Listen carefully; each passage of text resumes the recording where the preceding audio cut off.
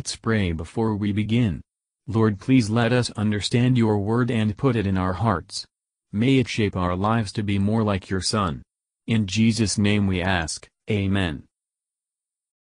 Chapter 16. The Pharisees also with the Sadducees came, and tempting, desired him that he would show them a sign from heaven. He answered and said unto them, When it is evening, ye say it will be fair weather, for the sky is red. And in the morning it will be foul weather today, for the sky is red and lowering. O ye hypocrites, ye can discern the face of the sky, but can ye not discern the signs of the times? A wicked and adulterous generation seeketh after a sign, and there shall no sign be given unto it, but the sign of the prophet Jonas. And he left them and departed. And when his disciples were come to the other side, they had forgotten to take bread.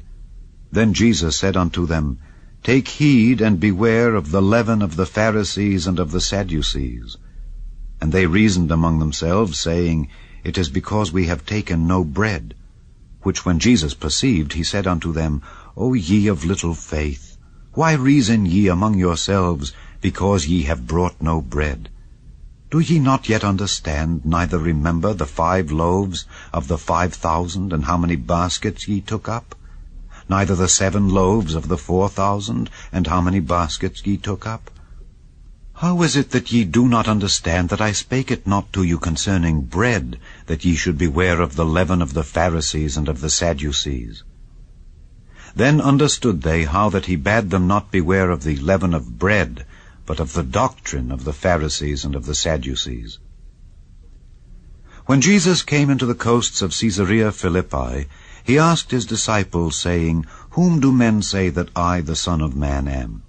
And they said, Some say that thou art John the Baptist, some Elias, and others Jeremias, or one of the prophets.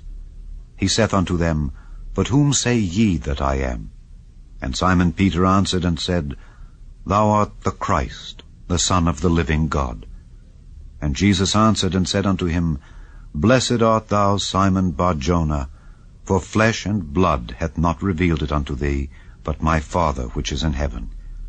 And I say also unto thee, that thou art Peter, and upon this rock I will build my church, and the gates of hell shall not prevail against it.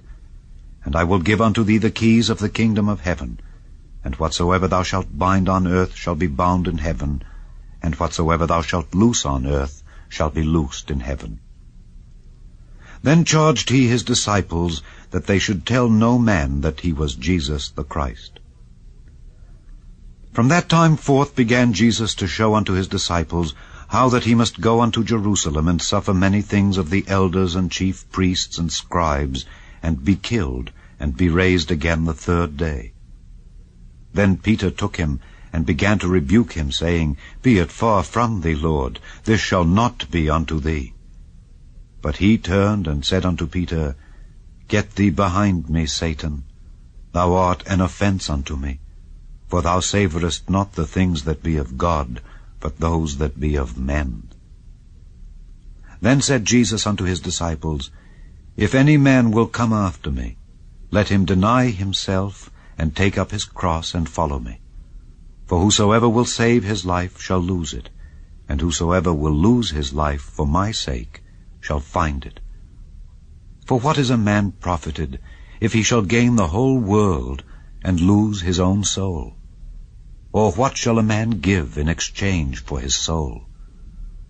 For the Son of Man shall come in the glory of his Father with his angels, and then he shall reward every man according to his works. Verily I say unto you, there be some standing here, which shall not taste of death, till they see the Son of Man coming in his kingdom. Matthew Henry Commentary on Matthew chapter 16, verses 1-4. The Pharisees and Sadducees were opposed to each other in principles and in conduct, yet they joined against Christ.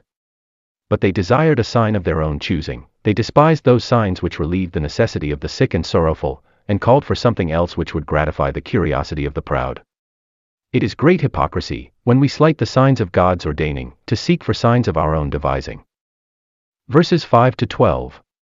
Christ speaks of spiritual things under a similitude, and the disciples misunderstand him of carnal things. He took it ill that they should think him as thoughtful about bread as they were, that they should be so little acquainted with his way of preaching. Then understood they what he meant. Christ teaches by the spirit of wisdom in the heart, opening the understanding to the spirit of revelation in the word. Verses 13 to 20. Peter, for himself and his brethren, said that they were assured of our Lord's being the promised Messiah, the Son of the living God. This showed that they believed Jesus to be more than man. Our Lord declared Peter to be blessed, as the teaching of God made him differ from his unbelieving countrymen.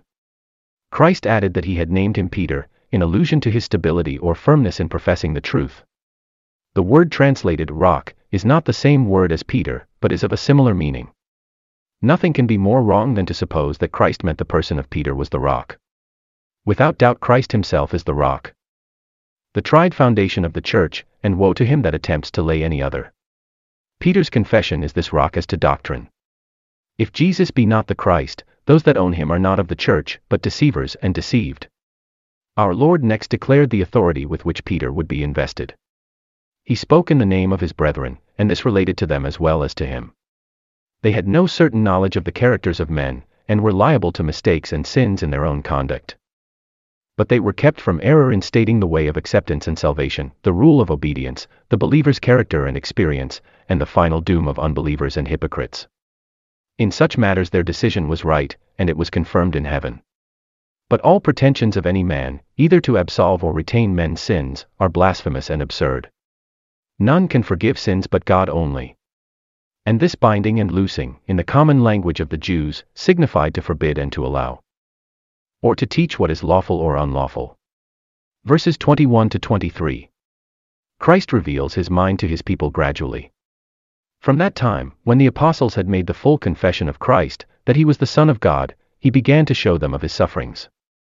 He spake this to set right the mistakes of his disciples about the outward pomp and power of his kingdom.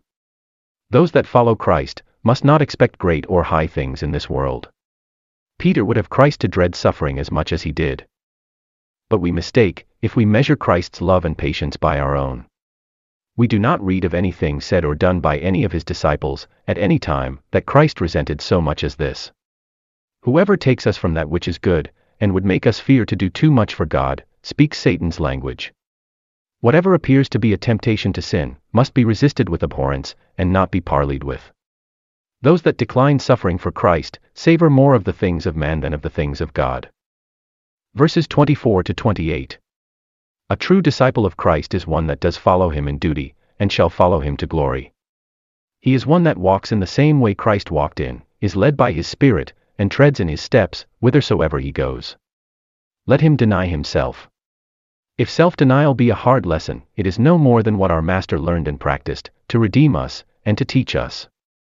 Let him take up his cross. The cross is here put for every trouble that befalls us.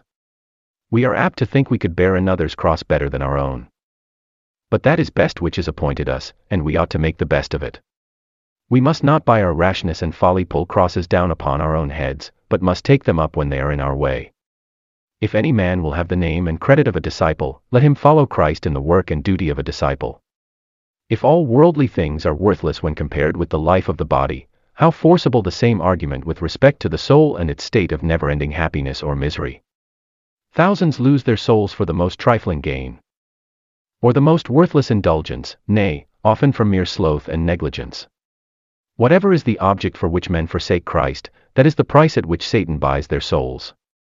Yet one soul is worth more than all the world. This is Christ's judgment upon the matter. He knew the price of souls, for he redeemed them, nor would he underrate the world, for he made it. The dying transgressor cannot purchase 1 hour's respite to seek mercy for his perishing soul. Let us then learn rightly to value our souls, and Christ as the only Savior of them. Thank you for listening, and if you liked this, please subscribe and consider liking my Facebook page and joining my group Jesus Answers Prayer.